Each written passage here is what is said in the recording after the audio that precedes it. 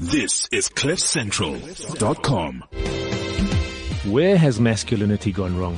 We got together with Gareth Cliff to discuss the gift of masculinity and how men and women are equal but stunningly different.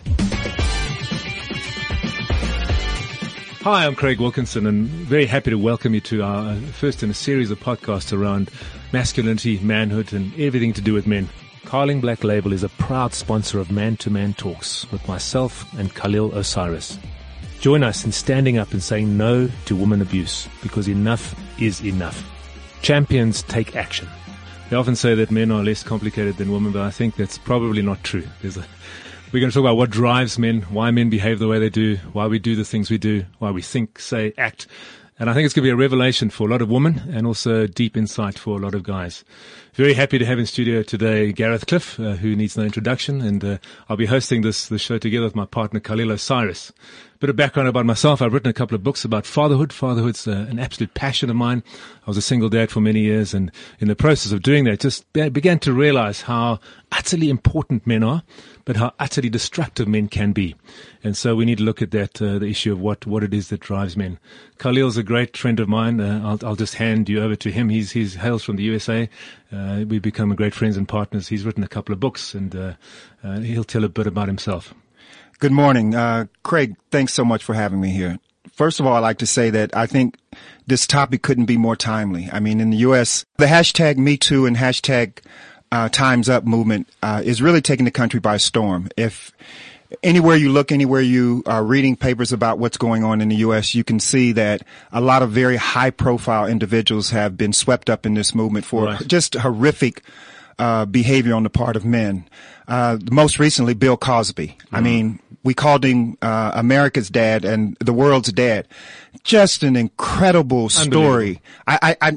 No one would have ever predicted Bill Cosby to have been participating in the kind of behavior that he was charged with and convicted, I'd like to say, recently. So I think this topic is timely. I can't wait for us to get into it more fully. And I'm really excited to be on this show with you, talking about an issue so important to men, young boys, and society. Fantastic. It's very pertinent. I mean, I want to hand over to Gareth, but I mean, Gareth, in your decades of let's just point out that you weren't. No one held a gun to your head that you had to have me on your first show. I'm pretty thrilled to be a part of it, though. I've known Craig for a long time, and Craig, I know one thing. I know a lot of things about you, but the one thing that absolutely anybody who does know you knows for sure is that this is something that you are extraordinarily passionate about. You've written books. Yeah. You go all over the world telling stories, hearing other men's stories. You're trying to build, particularly in South Africa, which I think is a massively instructive thing. You're trying to build a level of male accountability for maleness. There's a huge amount of strength and power in masculinity, as you've already indicated, and I'm sure that Khalil will also back this up. But it's often misused and misplaced, and when men don't have good male role models, they tend to become monsters. Right. And there's nothing that can replace that. God bless all the single mums who are out there working their backsides off, because that cannot be easy. But if you don't have a strong male role model in your life, you will, as a man, grow up role modeling and projecting yourself into sometimes very toxic ideas of what masculinity is. And it can lead to the destruction of families. It can lead to violence. It can lead to Bill Cosby's. God forbid, if you're a guy growing up in the world today, you don't have the right kind of male role models, because it's like a death sentence, really. Absolutely. And there's such a lack of them. Male role models, fathers who model the way. And it becomes a cycle, doesn't it? You know, so a wounded man becomes a man who wounds, who then raises a wounded man, who then in turn becomes a man who wounds. The cycle. It becomes a whole cycle. But I interrupted you. You actually had a question. Well, what I was going to just lead off with, and, you know, it's going to be fascinating talking to Khalil. I mean, Khalil spent 20 years behind bars in the USA, and in my first discussion with Khalil when we met, there was just this real kindred spirit around, and he was talking about his first 5 years, and we'll talk a lot about that, but I want to ask Gareth first, the first 5 years that you considered gladiator training, and we just thought, you know, the violence and the absolute viciousness was just a different level inside prison, and we realized that, you know, in our discussion we said most of those men are not bad men. Most of those men went wrong, made wrong calls, made wrong decisions, are now living in a scenario scenario where it's just absolute, it's a parallel universe of violence and destruction, and you have to play by the rules to win. And we said to ourselves, if we could heal and harness the power of those men, that viciousness, and harness that for good in society, we can absolutely change the world.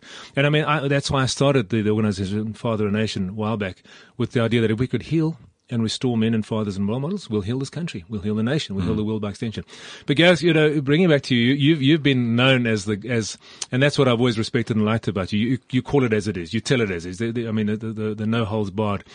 Men are really under fire. In the last decades, we've seen men, hashtag men are trash. We've seen, but we've also seen men in pain. So recent stats in the UK have come out, for instance, that the greatest killer of men under 50 in the United Kingdom is suicide. Mm-hmm. Men are jumping off buildings at record, so men are coming under fire. So they're being demonized. Right. Hashtag men are trash. And often not without reason.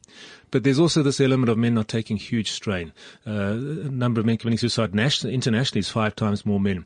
95% of violent crimes committed by men. Yeah. What is your take? I mean, after decades of broadcast and dealing with so many different people, you have a lot to say on this topic. Well, first of all, I'm always very nervous about anyone with a bit of a victim mentality, and I don't think this is a time and place for men to start becoming, victims 100%. And feeling sorry for themselves. So the idea that men are under fire, while that is true, humans have been under fire since the dawn of civilization, but I don't want us now as men to start feeling like we're the ones who are at the bottom of the social pyramid. We're really not. Absolutely. So don't start that, because when you go down the path of victim mentality, there's only one place it can take you, and that is down. Right. The other thing that you hinted at here, which is very, very useful for us to think about and talk about, and perhaps to debate a little bit, is this idea of men and suicide and the pressures that are put on men. Women are good at networking. They're good at forming support groups, structures, talking to each other. They're better communicators. 100%. Society doesn't look down on a woman who's emotionally available, emotionally vulnerable. Yeah. But society tends to take a very hard and cruel stance against men who are perceived as being in any way weak, and that weakness might include emotional vulnerability. It might include having to get together in a support group of a kind. Even talking about your difficulties as a man, you're just expected to provide. If you're not providing, there's nobody who's going to sit around and talk to you about it. Make it happen. Yeah. Just stop complaining and get on with it. Yeah. Your kids are hungry, or your wife needs your support. It's never a question of, let's talk about why you're not in the right place to be empowering yourself. Right. And then in society, you have men who really don't do themselves any favors by going out and either living a very selfish and hedonistic life where they're chasing, whether it's power, money, sex, authority, physical overpowering of other people. Absolutely. And that's how I suppose a lot of guys end up in trouble. I mean, we talk about equality in society. We talk about, equality on the playing field. We talk about equality in the workplace.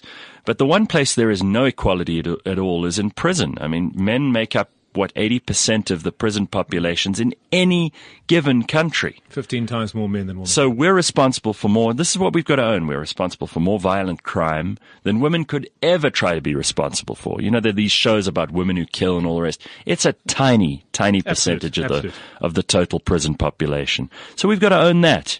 And I think there's a lot about masculinity that is misunderstood. There are massively positive aspects to it. We're competitive, and that competition is the fuel for innovation. Right. It's the fuel for civilization, for technological development. We wouldn't be in the world that we're in if it weren't for men competing with each other, either for a woman's affections, for money, for power. This is the fuel of in our old hunter-gatherer days, what made one man the king of the tribe and the rest of them his followers. Yeah. So that can be harnessed, and I agree with 100%. You. There are ways to make it work. You mentioned gladiator training, and I want to hear what Khalil has to say about that too, because when men are put in pressured situations, we deal with it usually quite well. We have an inbuilt instinct to prioritize. Right. to figure out a solution to problems. It's not always helpful when we're talking because sometimes women just want us to listen and we're looking for solutions Always, to problems, yes. right? Yeah. We're more pragmatic. We're more into defending, protecting, surviving, offending where we need to because we use that as a tactic. So it's complicated. Nobody discusses these things though because men first of all go, please, what is this pussification of men happening over here? And women don't want to hear about it because they're like, this what do they do with it? Yeah, this is not useful to me. Nothing worse than a man crying. You don't know how to handle it. Huh? Jeez, I don't. If a friend of mine starts crying, I'm out of the room, man. Yeah, and I think that it's really important that we have a discussion that really addresses the controversial aspects of this whole idea of how men are behaving poorly. I mean, horrifically. In my own case, I had two great parents, had what appeared to be an excellent role model in my father. He provided, he worked 14 hours a day. A lot of times he wasn't there and wasn't emotionally available, but that was kind of normalized in the community I grew up in. We expected our fathers to be away working, and no one really complained about that. That was actually quite a good thing. But in the midst of that, being the type of young boy who needed the engagement, needed to have a father who I could interact with more, I found my way in other things, like most of us do. We adapt to whatever circumstances we find ourselves in. Right. But, in my childhood, it was on the heels of the civil rights movement, and what emerged was what was called the Black nationalist movement, embodied in the Black Panther Party for Self-Defense. Right. And for kids my age, this was an exciting time. I mean, we had an opportunity to participate in something that we thought was going to change the world. And I was completely enamored of that and began to go to the political education classes and started taking karate lessons and history lessons. And it actually started to shape the way that I saw the world, dramatically different from how I had been raised. And, you take a young boy, 13, 14 years old, and you give him an ideology of challenge, of struggle, social challenges, in the face of social challenges, and you ask yourself, what is going to become of this? Absent really powerful present role models in the most positive sense, it's going to end badly. Yeah. I can just tell you that. And so being a teenager, I went from being this kind of a well-assimilated kid, seemingly assimilated kid, good grades, athlete, all of those wonderful things, to an increasingly angry young man. And that anger had its outlet in rebelliousness. Over a short period of time, I went from being the kid who was the ideal student to the one who was the problem in the school, the problem in the community. And ultimately, that landed me, that crime, or rebelliousness matriculated to crime, and that crime landed me in jail. To be 17 years, and I was 17 years old, and you have to understand. That is some age to go to jail, man. And think of it. It was June 1976. God. So the same time that Soweto here in South Africa was exploding, I in America was on my way to prison to serve a 5-year sentence. I didn't just go to prison, I ended up in maximum security. And I'll tell you this, when you're 17, you think you're a man until you meet men. And to be in an environment where the example of manhood was one of bestiality, of pure predators. Viciousness. You either you try to make a choice that you're going to survive this. You don't really know how. And there's a pecking order. I mean, men basically relate hierarchically. Mm-hmm. So when you're that young, you've got to prove yourself very early on. Never having been a really violent person. In fact, I was always the negotiator. I was known as the negotiator when I was a kid. I thought we could always talk our way through things. But in an environment where that is seen as a weakness, you learn quickly that either you're going to engage the game as it exists, the environment as it exists, or you're not. I became very, very violent. In fact, I didn't know that I could be so violent until put in that environment. Right. And so that kind of toxic masculinity and that kind of violence was normalized in the environment. 5 years later, I was released from prison. I don't think it's complicated to figure out what kind of man I was by the time I was released at 22 years old. I was a menace. It wasn't going to end well. It wasn't going to end well. I was a menace. So when we have these movements like hashtag men are trash, the Me Too movement, I understand how men like myself have created a need for a movement to challenge the bestiality and the just toxic behavior and ideas of how men will conduct themselves in relationships with the people they say they love, right, in society with the people, God forbid, they say they don't like.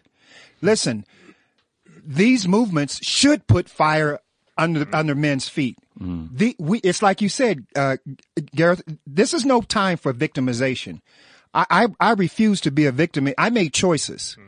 Now, we can say there's larger societal context, but the first point to start with for me is my own horrific choices. The things I did that made me responsible for the kind of viciousness that women suffered in my presence. Right. So I'm the first to say I support this challenge to toxic masculinity because I've been a toxic man. Right. If you go right back to the beginning, and that's a fantastic story, and it ends well. I mean, I love the fact that you went for a second time and things were turned around, and it was turned around through mentors that you found in prison. But if you go back to the very beginning, I mean, the first premise is that men and women are equal, 100%. We're human first before anything else. I mean, let's.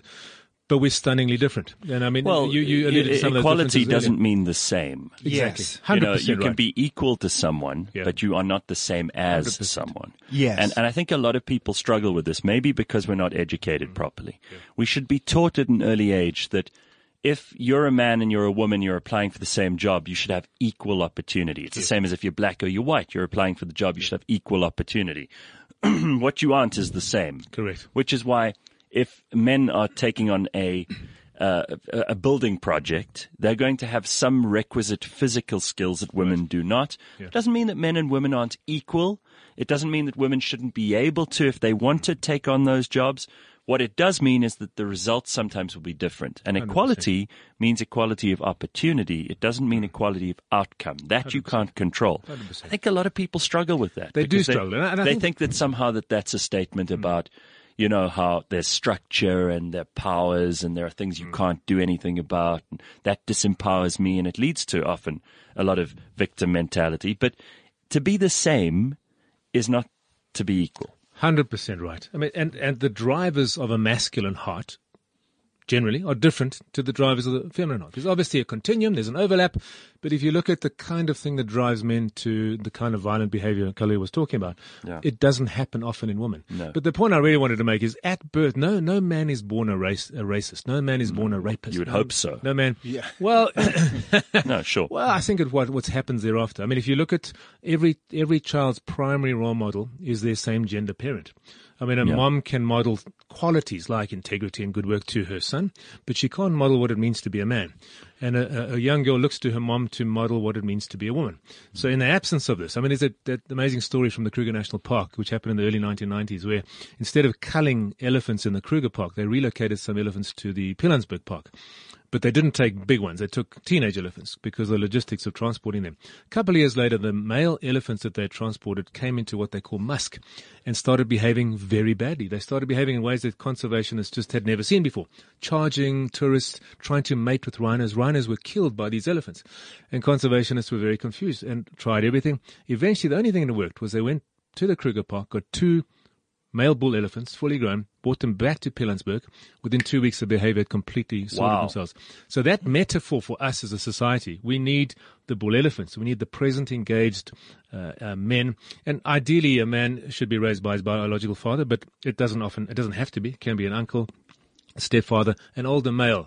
You know, the elders of the village raising the young boy, teaching the boy, two fundamental things. One is that he is enough. Who he is okay. He's validated, so that he doesn't have to spend his whole life trying to prove himself, or else abdicating responsibility because he doesn't feel that he has what it takes. So validating him, and number two, modeling for him how to use. Because Gareth and Khalil, the key aspect of a man's character, it must be using your strength well. With power comes responsibility, doesn't it? So if a man has strength, physical strength, which we've talked about, he has testosterone, which gives him a bit of more of a tendency towards crazy behavior.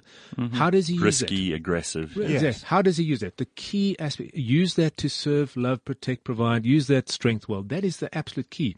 When it goes very wrong, as you saw in prison and in various different ways with the Harvey Weinsteins it's misuse of that power, isn't it? It's total misuse of that strength. And we need to talk really about why that happens. Yeah, I think that elephant example is just so instructive too. I mean, you think about it, and so much of what we are is animal, right? And in the animal kingdom, there are very traditional roles for male and female of the species. The males are sometimes lazy. I mean, lions, the hunters are the females. They are also the mothers. They're also the providers. The male, you kind of look at and you go, well, what is this guy doing to earn his place? But he's in charge. He gets to eat first. He's the one who decides, which women are allowed in and out, which men are allowed to stay in and out of the herd, the pride. And I think that there are certain things that are uncomfortable for us to acknowledge about human society that kind of have something to do with our origins as animals. And we are part of the animal family, and I think there's huge solidarity in knowing that you fit into the family of animals, because there are things that we can take from that are tremendously positive. That's how, that's our ecosystem. Right. If you don't have anything to relate to in the ecosystem you're in, you may as well be an alien. Right.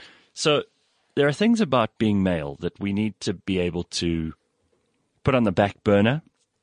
We don't need as much in a modern civilized society. We don't need to be killing necessarily the way that every generation of my family, from my father going back as far as I can tell, was involved in a war. Every single male in my family, going back as far as I could tell, had to put on a uniform. Sometimes they were fighting for things they probably didn't agree with. Sometimes they were fighting for someone who they probably didn't like fighting for. Right. Some of these causes look ridiculous by today's estimate. Religious wars, national wars, wars against things that didn't matter. Some of them were tremendously important, and in their context, they're probably all important. The fight against Nazis and this kind of thing. But I'm lucky. I'm the first guy in my family. I'm lucky, and at the same time, there's some part of me that kind of almost wishes I'd had some sort of battle to fight. Right. But you've chosen another battle. I mean, you in a sense, what you do is a battle. Yeah, but it's not comparable. I'm not putting my life on the line. There's something about that. When men used to go on the hunt, you're putting your life on the line. Absolutely. And there's something thrilling and exciting about that. And character building too. I often talk to friends of mine about how men communicate. And we communicate like hunters. Women communicate like gatherers. So when we communicate with each other, it's about important, salient information that will either help you to get the prey that you're looking for, to take down the animal that you're hunting for, or it's going to be about building the camaraderie in the unit so that we can achieve things as a group of men. It's never really about feelings or about gossip or about. And those things are important because women used to share information that way and figure out where the dangers to the tribe were from the men. First of all, you needed to know which men were dangerous. You needed to know which men were sleeping around. You needed to know which women were dangerous. You needed to know where your kids would be safe, because none of that was the man's responsibility in those days. Right. And we still communicate that way.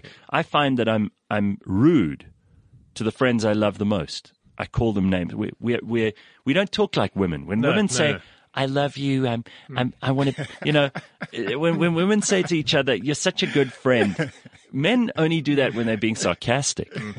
We talk to our actual friends like they're our enemies. We do. We never tell them, "Gee, you look good in that shirt." No, we say, "You look like shit today. What's wrong with you?"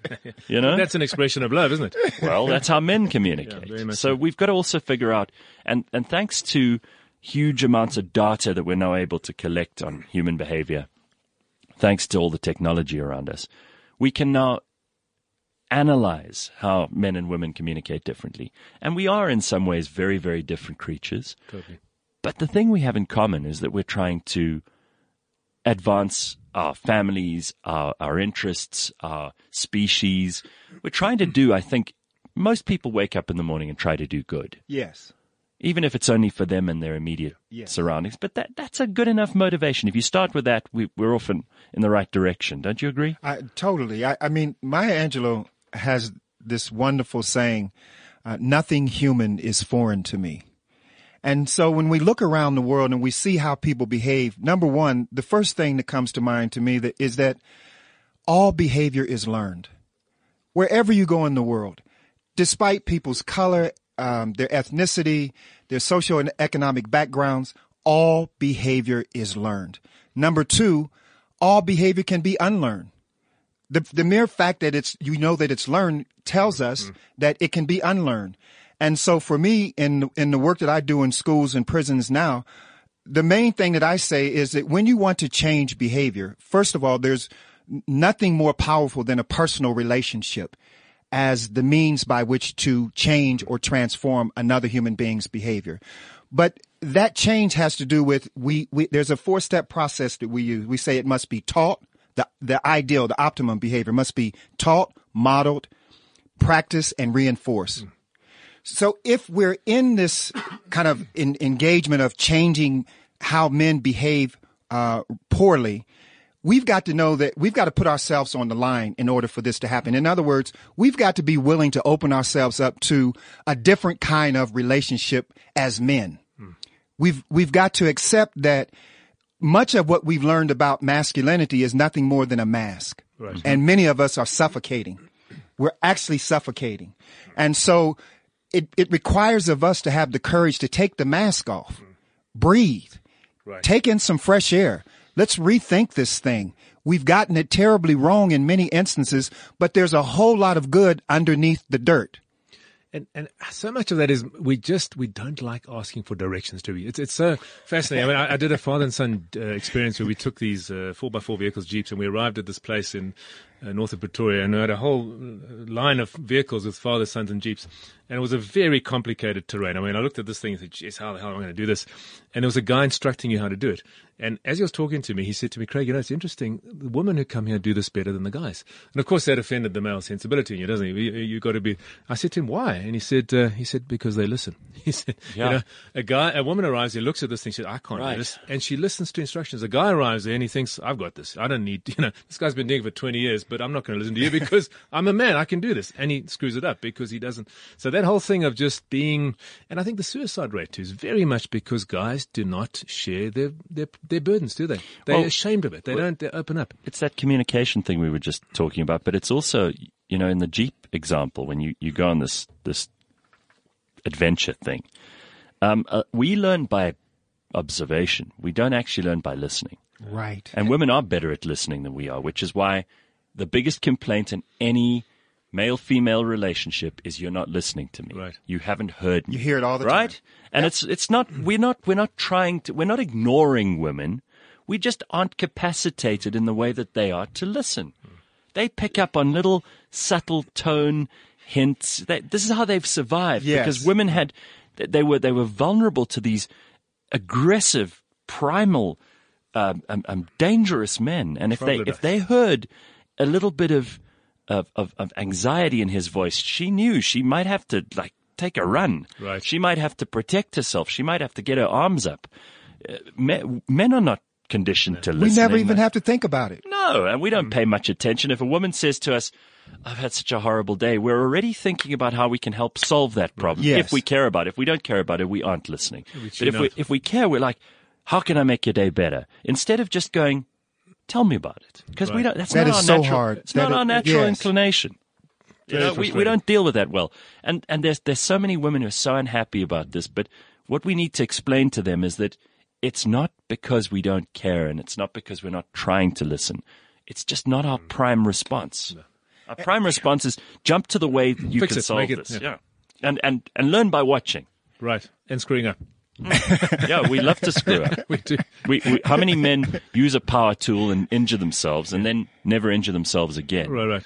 If they just learn the theory, they still have an arm. yeah, if they just learn the theory, they're not going to do it as well. No. Instruction manuals are not to be read. No, man. And I think the other side of this is that because the language of how men are behaving badly is so pervasive in society right now, a lot of men kind of feel on the back foot. Right. Because there's no acknowledgement of the fact that, like my daughter, she's participated in this hashtag men are trash. Now, for her, there's no contradiction whatsoever to say hashtag men are trash and to say that she loves me. When I first read the comment in her social media, I was offended. And then I really had to sit back and ask myself, what would make my daughter participate in hashtag men are trash when I'm thinking I'm the good guy. I'm one of the good ones, right? But it wasn't about you. Yeah, that is the point, Gareth. It wasn't about me. And this whole ideal of how we personalize these narratives and this movement as men is probably the most crippling thing that we can do. Instead of recognizing that, as you said, women have been socialized to pick up the most nuanced aspects of what's going on in the environment in ways that men never even have to think about. I never think about how much at risk I'm putting myself when I have to go out late at night and get in my car in an area that's dark and there's a guy that maybe is 3 or 4 feet from me walking towards me. Like, I just don't think about it. No. The other thing of it is my size, my physicality.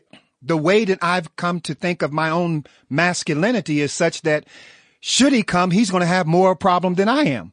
So this whole conversation as men, there's so much we have taken for granted because of male privilege. Yeah. Even the poorest male who's doing a job exercises a level of male privilege that a woman could never take for granted. So I do think that there's a need for us to open ourselves up to new ways of thinking about how our masculinity is impacting others, particularly the ones we love, but equally important, how we're behaving globally as a species, as men. Right.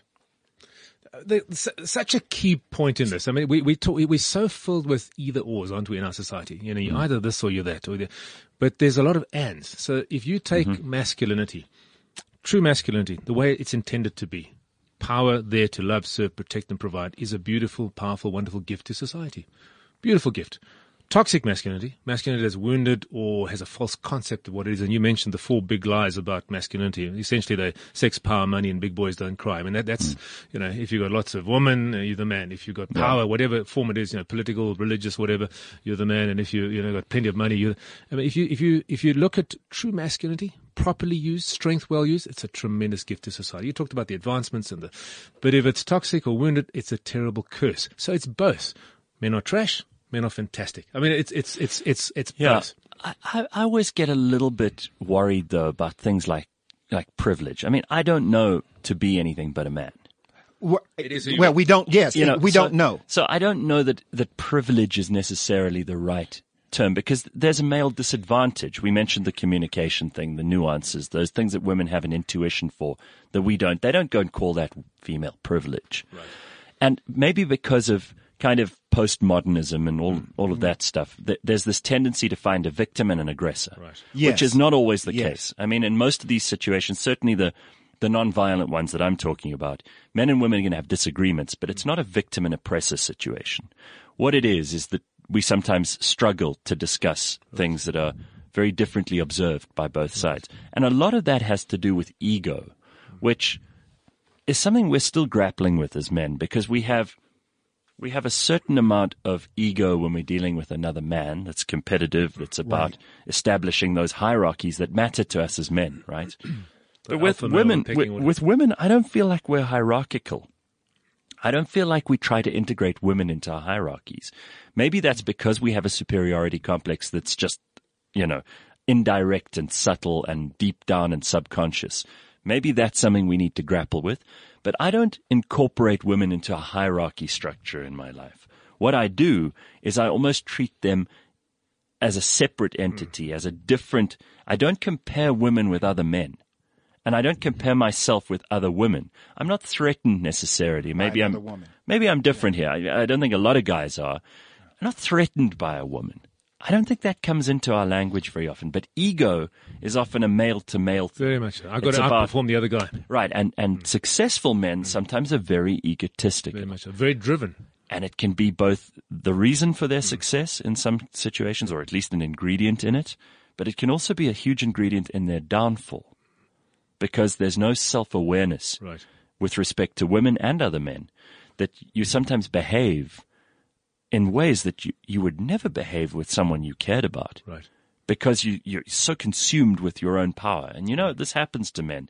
History is littered with stories of men who've done dumb, self-destructive things because they were just full of power. Right. Well, it's not rational. I mean, but then you got to look at the. It boils down a lot to self-esteem. So for a man, ego is very linked to his self-esteem. If you grow up and you've been properly validated as a man, and you know that who I am is enough, my height, my whatever, my intelligence, whatever, it's enough. It's good. It's been validated. I've had that sense of I am okay. I'm enough. I am the man. The men that screw up are the men who need to play the man to be the man. They don't believe they are the man. There's this whole thing of posturing and posing because there's a deep wound, and the wound is I'm not enough. I have to prove it. I have to climb the corporate ladder. I have to have more than Gareth. I have to be stronger than Khalil. I mean, that's a drivenness that's born out of woundedness and false concept of what it means. Well, Craig, that's why I think that we need to unpack this. Like right there, Gareth said that he doesn't feel threatened by a woman in the hierarchical sense of our interactions as men. Like a power play. Like a power play. Yeah. Now, and my whole life, that's a narrative that I identify with as a man. What I'm saying is that I have been told by women that they do feel threatened by me. That my presence as an unknown person walking towards them in certain situations, particularly at night or at times where they feel vulnerable, they do feel threatened.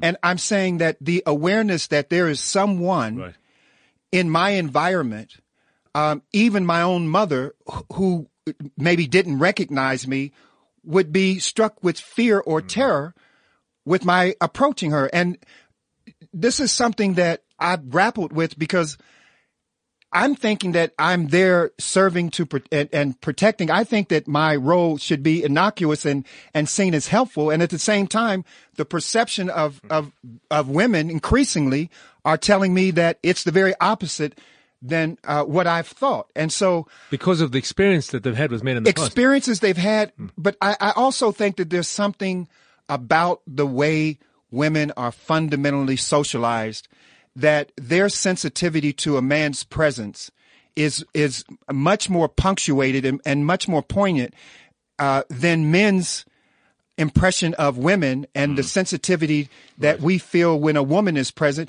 I'm more likely to look at a woman in the context of her beauty. Yeah. Or something like that. Her attractiveness, something I find that I'm desirous of. You almost objectify. We all do. That's where I'm actually going with this. Yeah. There's this tendency that I've found in myself. And again, this is just laying my stuff bare because I think that this is the kind of conversation that we have to have as men. And I'm not saying all men do this because I know some men who I don't see them doing that. But in my own case, I want to get at the root reasons that I might be contributing to this, Gareth. But it might not be you, and it's not just your fault in this life you're living to sort this out. We're talking about millions of years of evolutionary psychology here. You read the Bible, okay? This is 5,000 years old in the Old Testament's case. There's stuff about women where they've treated as possessions. Up to 100 years ago, there was no such thing as rape. Rape was basically taking another man's wife against her interests or without her consent. But rape was most sex was rape. up to 100 and something years ago. Let's just think about that for a minute, because now it is the most horrific crime, and it should be. It should be treated as that. Men taking women against their wills, completely unacceptable, but it's only been unacceptable to men for maybe 100, maybe 200 years. Before that, pretty much all of it was rape. And that's something that we've got to confront. It's not something that you're going to sort out in one generation. And there are attitudes associated with that have embedded themselves deep in our DNA, deep in our experience of how men behave, psychology, genetic memory, if you believe in such things, epigenetics. These are things you don't just extinguish in 1 or 2 generations. If you think about the attitude you have to women, as evolved as it may be or as primitive as it may be, it is so much better than the attitude your father might have had and your grandfather. Oh, absolutely. Even if they were good people, right? Absolutely. Because they didn't, the environment, the ecosystem, and a lot of people, particularly philosophers and political activists today, they imagine history the way they want to imagine it without being realistic. Well, it's revisionist. It's not going to work because women in history had a terrible time. Yeah. And a lot of men did. I mean, most of the ones that survived made us, but many died. Yeah, well, and men used to wipe each other out in fierce, gross, violent, ugly, nasty, vicious battles from which if you emerged with most of your limbs, you were in the top 5% of humanity. Those are the men, those most aggressive alpha ones are the ones who bred and made us. Right. So it wasn't the weak, sensitive guys who survived and produced children. It was the strong ones. So the strongest men came from these guys. And that's what we have in our genes.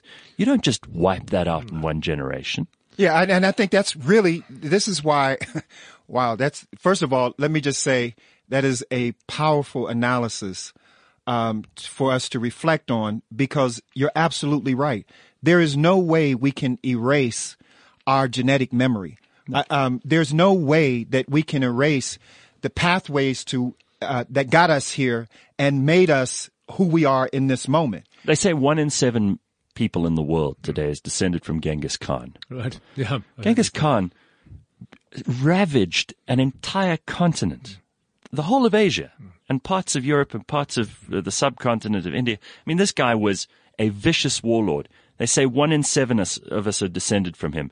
And I guarantee you the maternal line in most of those was not consenting. She didn't go, I'd love to have sex with Genghis Khan or any of his men. Right. Let's think about that, because that's the story of humanity. And if we're going to be realistic about the nurture part of it, which is behavior, which I agree with you is totally learned, and you know what you're speaking about here. You've had experience about this. And you said there are 4 things which I want to go over in a minute. But if we're going to be realistic about the nurture, we equally need to be realistic about the nature, which is that the genes we have in us are the genes of the most violent alpha males who dominated, who forced themselves into situations, who took control, who were powerful, who were aggressive. We didn't descend from gentle, kind men. Those ones were killed. But you've got to you've got to say by the same token, we're not determined, are we? You know, the whole deterministic thing. Our behavior, just like people now who smoke, are conscious of the fact that they're destroying their body. There are no excuses anymore. We have the understanding and the knowledge and the insight and the all of the studies, and we know. I mean, there's also the conscience of a human being that kind of when you take something that's not yours, you know it's wrong.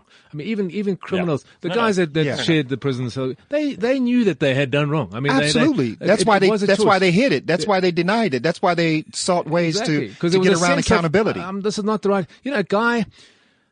When you look at rape, I mean, for me, and let's just go, for me, a healthy man should be constitutionally incapable of rape. And I'll tell you why. Because to rape a woman, you need to get an erection. Yeah. To get an erection, you need to be aroused. Mm-hmm. Now, I could not be aroused by a fearful woman. No. A woman who doesn't, I wouldn't. It's like Bill Cosby making them fall asleep. That's, I mean, how are you having fun with a woman who's not even conscious? It's a sickness. Or the guy who rapes or molests a 2-month-old child. You see, that's such an incredible distortion of humanity, because that guy is deeply sick. What is there arousing about? Okay, here's the question now. To go back to nature nurture, what do you guys think is mostly responsible for? And they're all very different for various reasons, but the Bill Cosby, the guy who rapes a 2-month-old and some man who forces himself onto a woman when it's about power, not about arousal. Well, that's exactly what it is. What is it? Nature, nurture? What do you think it is? It's not nature. I mean, it's not inherent in a man to behave in such abhorrent ways. It's not. And it's guys, nurture. by the way, guys who did that in the past were just summarily killed. Completely. Because we didn't, as a society, there is was never tolerated. There is no greater distaste for anything than pedophilia. Absolutely. And Yes. then rape. Yeah. And then men don't want their women, their daughters, their wives, their 100% girlfriends, their aunts, their uncles, their moms. Even in the penal system now, those men are Oh, the worst it's- thing that you could be in prison for a is pedophile. a sexual offense, a pedophile, Yeah. or a rapist. In fact, it's fully expected that when you come to prison, you arrive for those kinds of offenses, you're going to have to be an alpha male on steroids to survive. in order to survive without some kind of comparable behavior. And I mean to an extreme happening to you. I know maybe 3 or 4 guys in 20 years of prison who were able to avoid directly the brunt of that. And even they oftentimes ended up being gang raped. So, in other words, nature can't really be a big part of that. No. Those kinds of things are behaviors 100%. which Yes. Khalil already said are learned. Correct. Yes. So can we just go back? Because I was fascinated by what you said. You've done a lot of work in this area. You're the expert. Those 4 things you mentioned about how you change behavior. Yes. To teach, model, practice, and reinforce. So when we are talking about behavior, the first thing to understand is that it's not just formal education when we're talking about this. There's a thing called incidental learning, a concept called incidental learning. It means that wherever you are in the world, we're constantly learning from our natural environment. And it's incidental. It's not that we're intentionally learning how to behave or that we're intentionally learning who to role model. Most of our learning happens in ways that are incidental. So I like to say that oftentimes parents teach unintentionally and children learn unconsciously. So you have a dynamic where there's really a lack of consciousness about what's actually being learned or internalized in the family structure itself. So very often you'll have kids who grow up, and you'll see it sometimes in a grocery store. A child 4 years old will cuss like a sailor. I mean, they'll just curse in ways that you can't imagine a child would have a vocabulary like that, and the parent gets really upset. But the truth is, the child has been in an environment where that language has been normalized or at least used regularly enough that they've learned it. So did the parent teach it intentionally? No. Did the child learn it deliberately? No. What has happened is something unintentional has been learned unconsciously, and you see the manifestation of that in the behavior. So what I'm really saying that if we truly are serious about changing the ways in which men behave poorly or horrifically, we've got to become more intentional about what men are learning as boys and understanding that the primary teacher for boys and girls are mothers at the start of this thing. Very early on, the primary way that we learn, I'm talking about in vitro. We're learning from our mothers in the womb if we understand what science is telling us now. Yep. So there's learning happening even there. When we are first born, men are, for the most part, pretty much useless in that initial phase Right. of a child's early learning. And so, and many psychiatrists and people who are really thinking about how behavior is shaped are saying, give me a child to the age of 3 or 7 and I'll give you back an adult. Yeah. So there's a tremendous amount of learning that has shaped a human being by the age of 7 that we don't even really fully grasp at this stage, and that we really need to be much more thoughtful about if we're saying we're going to change the way men behave. And the genius of being human is that we have a consciousness, a self-consciousness that allows us to do interventions, that allows us to come up with better ways of behaving so that we evolve and become much more decent human beings than we've ever been in our history.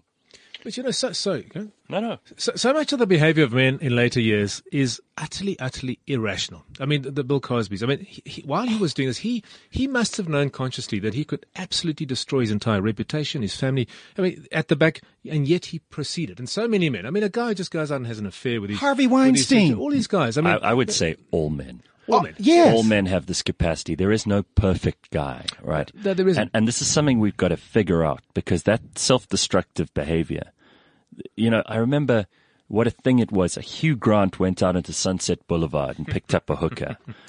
Bill Clinton got Monica Lewinsky to blow him under the desk. Yes. Donald Trump and Stormy Daniels. I mean, do me a favor. These are not dumb people, right? No, but we've got to ask, what is driving that behavior? If it supersedes rationality, there's something at more of an emotional, primal level that's driving it. So we've got to put our finger on that. Like we aren't meant to live this long. we haven't evolved to live this long. So you reach a certain age, and I think you just go, well, I've got only a little bit of time left. Let me do stupid stuff. But it's also this, the thrill. Like men, we get turned on by the chase, right? Whether it's a woman, whether it's power, whether it's money, whether it's building something we want to build, whether it's going somewhere we want to go. Chasing down that goal is such an important thing for men. And sometimes the distractions are the things that we really want, but we pretend we're after something else. Right. I mean, for a lot of guys, their lives are, I suppose, not satisfying in some ways. Not everybody's ticking all the boxes. There isn't a person who lives the perfect life. There just isn't. That's right. right. Get over that. But we tend to look at other people and we're slightly kind of jealous of this or that. Yeah. We might not be, overcome with envy every day of our lives. But we look at someone like Leonardo DiCaprio on the yacht with all the girls, and we think, satisfaction. You know what? I've got a shit life. Hey, and then you go out and do something dumb so that you can experience some little bit of what Leo DiCaprio is getting whether it's taking drugs, whether it's sleeping with a woman you shouldn't be sleeping with, whether it's doing something risky like shooting a gun in a crowded place, whether it's hunting, whether it's there's a drive inside. There's not destroying something. We do it. We can't help it. We're just animals. And it's all men. All men. Spike Milligan said something very funny. I think when he turned 65, he said, and his libido was really waning. He said, I can finally live now that I'm no longer chained to an idiot. I thought it was. Listen, I'm sure you guys have stories, and every man I've ever spoken to has stories of dumb stuff we've done to try and get laid. And why do we do it? Stay out until 5 a.m, drive drunk, hang around with really terrible people. Yeah, and it's all to impress a girl. Yeah. And the irony of this is that it is all men. Yeah. There's like, as men, we have to come clean about some of this stuff. You see there's always example of the guy who seems to be, it's so perfect.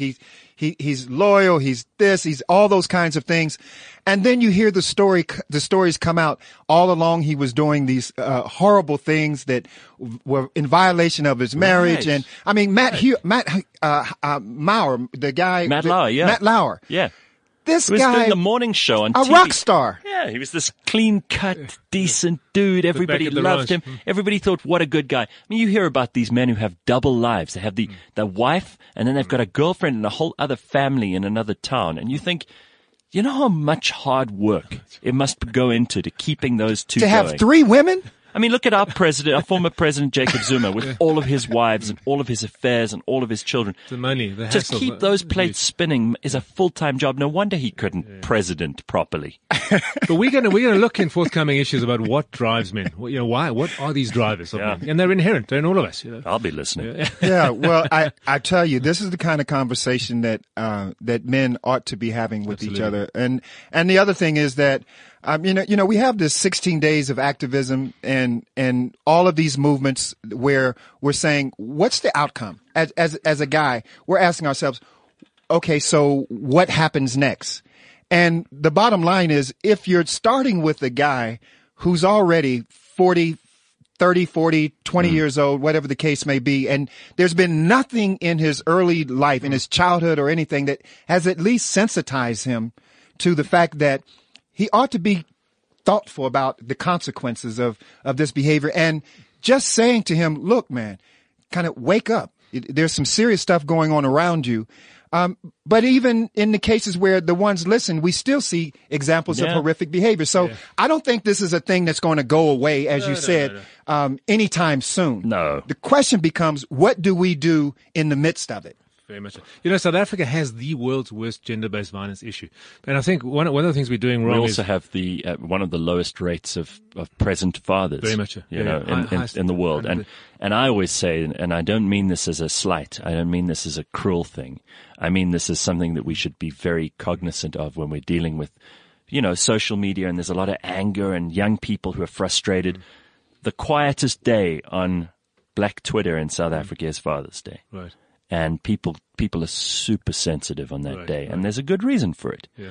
And it's not something to be scoffed at. It's not something to be thrown around as a means of bludgeoning people for things that are not their fault. There are plenty of kids who've grown up without a father, without a male role model.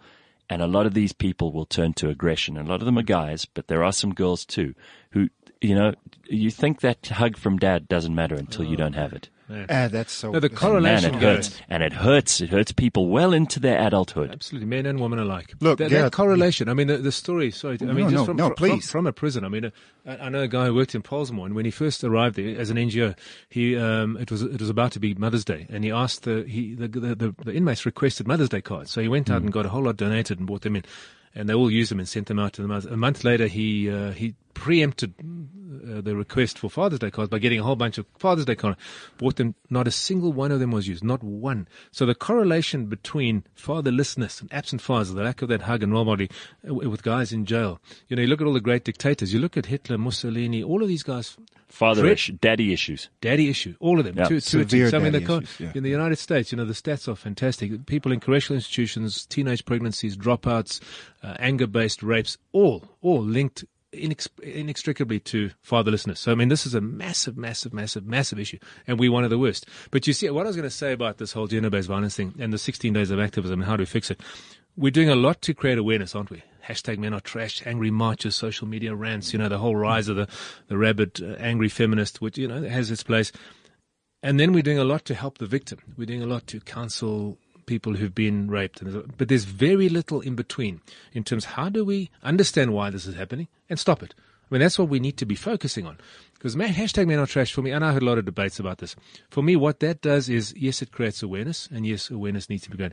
But actually what we want to do is fix the problem. Does that fix the problem? If you think about this, you corner a wounded buffalo, he's going to be worse. You tell someone who's bad, hey, you're bad, chances are they're going to be worse. You raise boys, and this is the biggest damage. You raise boys in a society where they're aspiring to manhood, and all they hear is men are trash. How does that affect them as boys growing up? Boys growing up need to know, actually, true masculinity is a fantastic, wonderful, powerful gift to society, and here's how we're going to model that for you, and that's how we're going to impart that to you. So we need the solution. You know, awareness is good, helping victims is good, but how do we stop it? You know, that's what we need to really focus on. I think that Gareth hit on something that for me personally resonates in terms of being absent fathers, and particularly in the African American community, the numbers are absolutely staggering, and there's no way that we can duck responsibility for coming up with the solutions to engage that in a positive way. I remember, when I talked about my 20 years in prison, what I didn't say is that when I went to prison at 17, I was a teenage father. When I got out of prison 5 years later, I had another son. And I went back to prison 2.5 years later at 25. So I left 2 sons without a father in my own story. And I remember my second incarceration, the chaplain called me to the office and said there was an emergency call. And one of the ironies of the environment in prison is that the last person you ever want to get a message from is the chaplain, because it almost always means someone has died or something. So you never want to hear from the chaplain. And so I went to his office and there was a call, and my son, one of my sons, was on the line, and his mother said, your son has he needs to ask you something. So my son says, Daddy, where are you? Where are you, Daddy? And, as a parent, when we try to redirect our children because something might be difficult for us to address or just embrace, I said, oh, son, Daddy's away. And I said, Daddy's incarcerated. So I tried to use a word that maybe would spin him. And he said, no, where are you, Daddy? I said, Daddy's is incarcerated, son. So there was a silence. And he says, so Daddy, when are you coming home? And I said, well, son, I'm not sure when I'm coming home. I got to see the parole board. He then says, no, Daddy, what day? Wow. So I then said to him, I can't tell you what day, son. And all I heard was this scream, horrific scream. I will never forget this scream.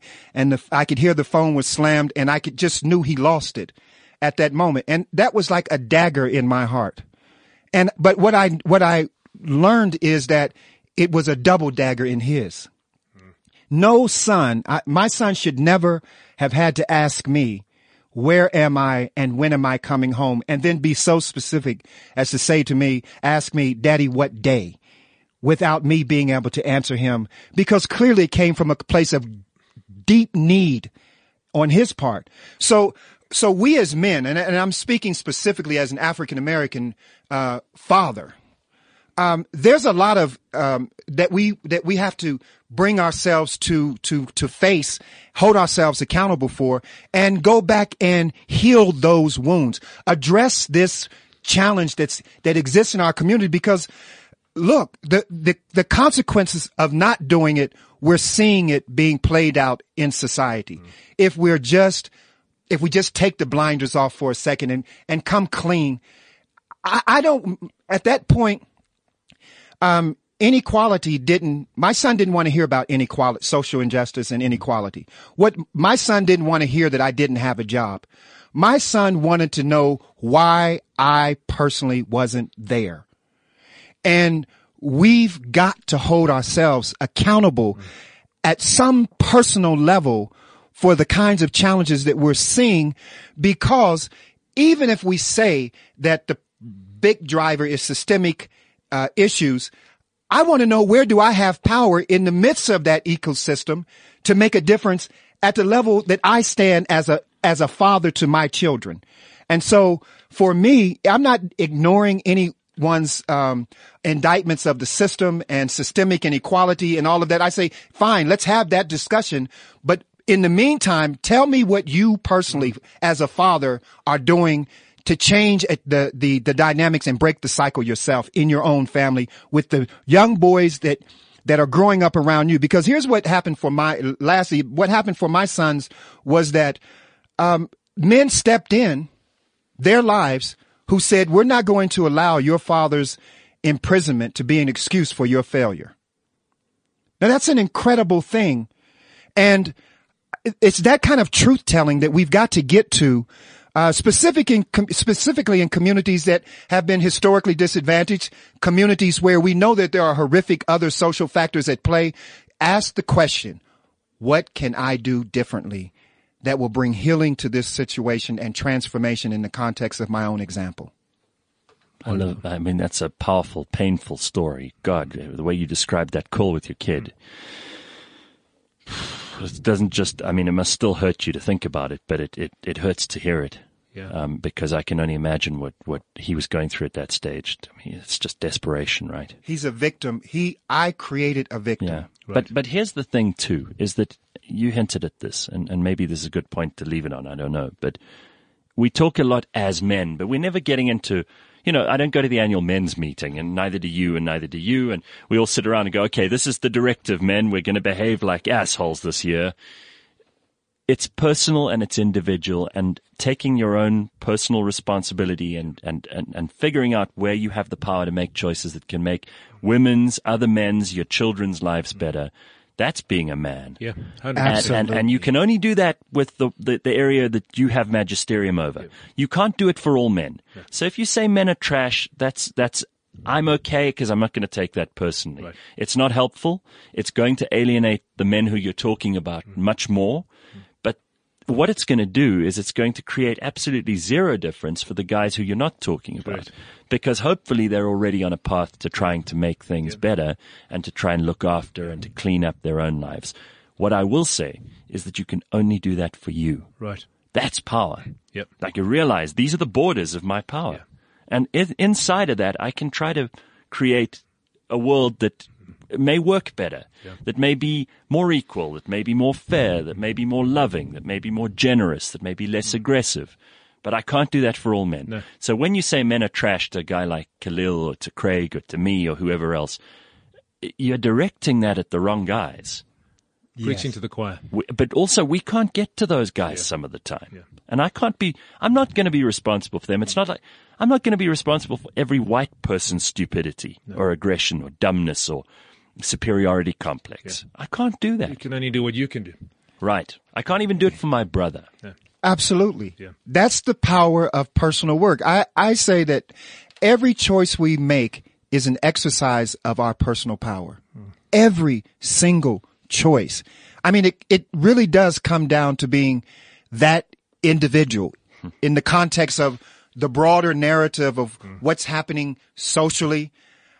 I go into prisons, and my mentors during my second incarceration, the average sentence for the guys who mentored me was life. Their minimum was life and their maximum was life, which meant they're going to die in prison. And these are men who didn't only commit horrific offenses for which to be in prison, but many of them, because they came so young, had committed horrific offenses in prison. Murders, stabbings, mutilations, just the kind of, I call it violence at a biblical proportion. But something happened along the way for some of these men. Some of these individuals who had been written off as worthless to society and deserving of death.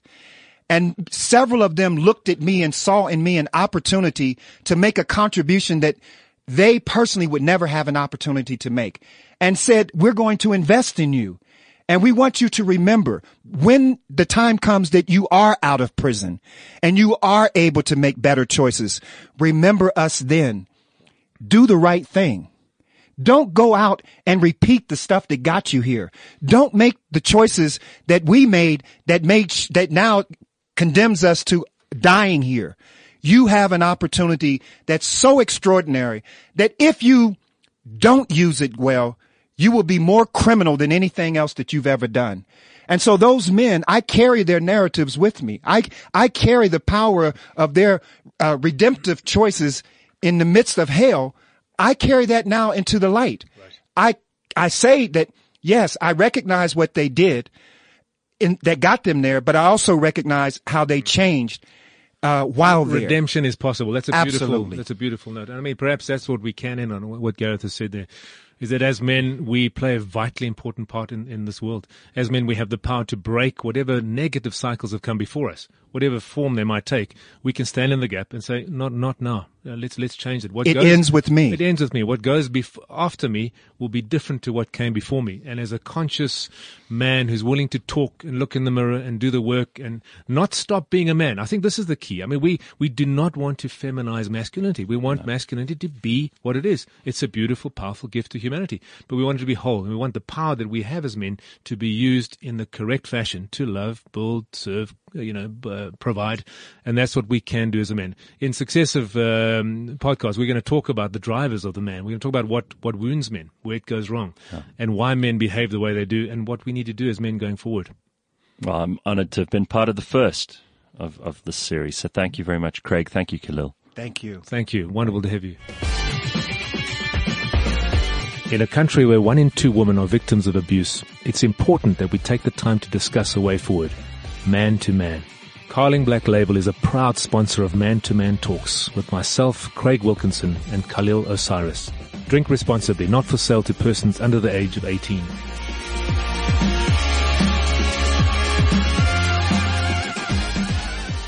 This is CliffCentral.com.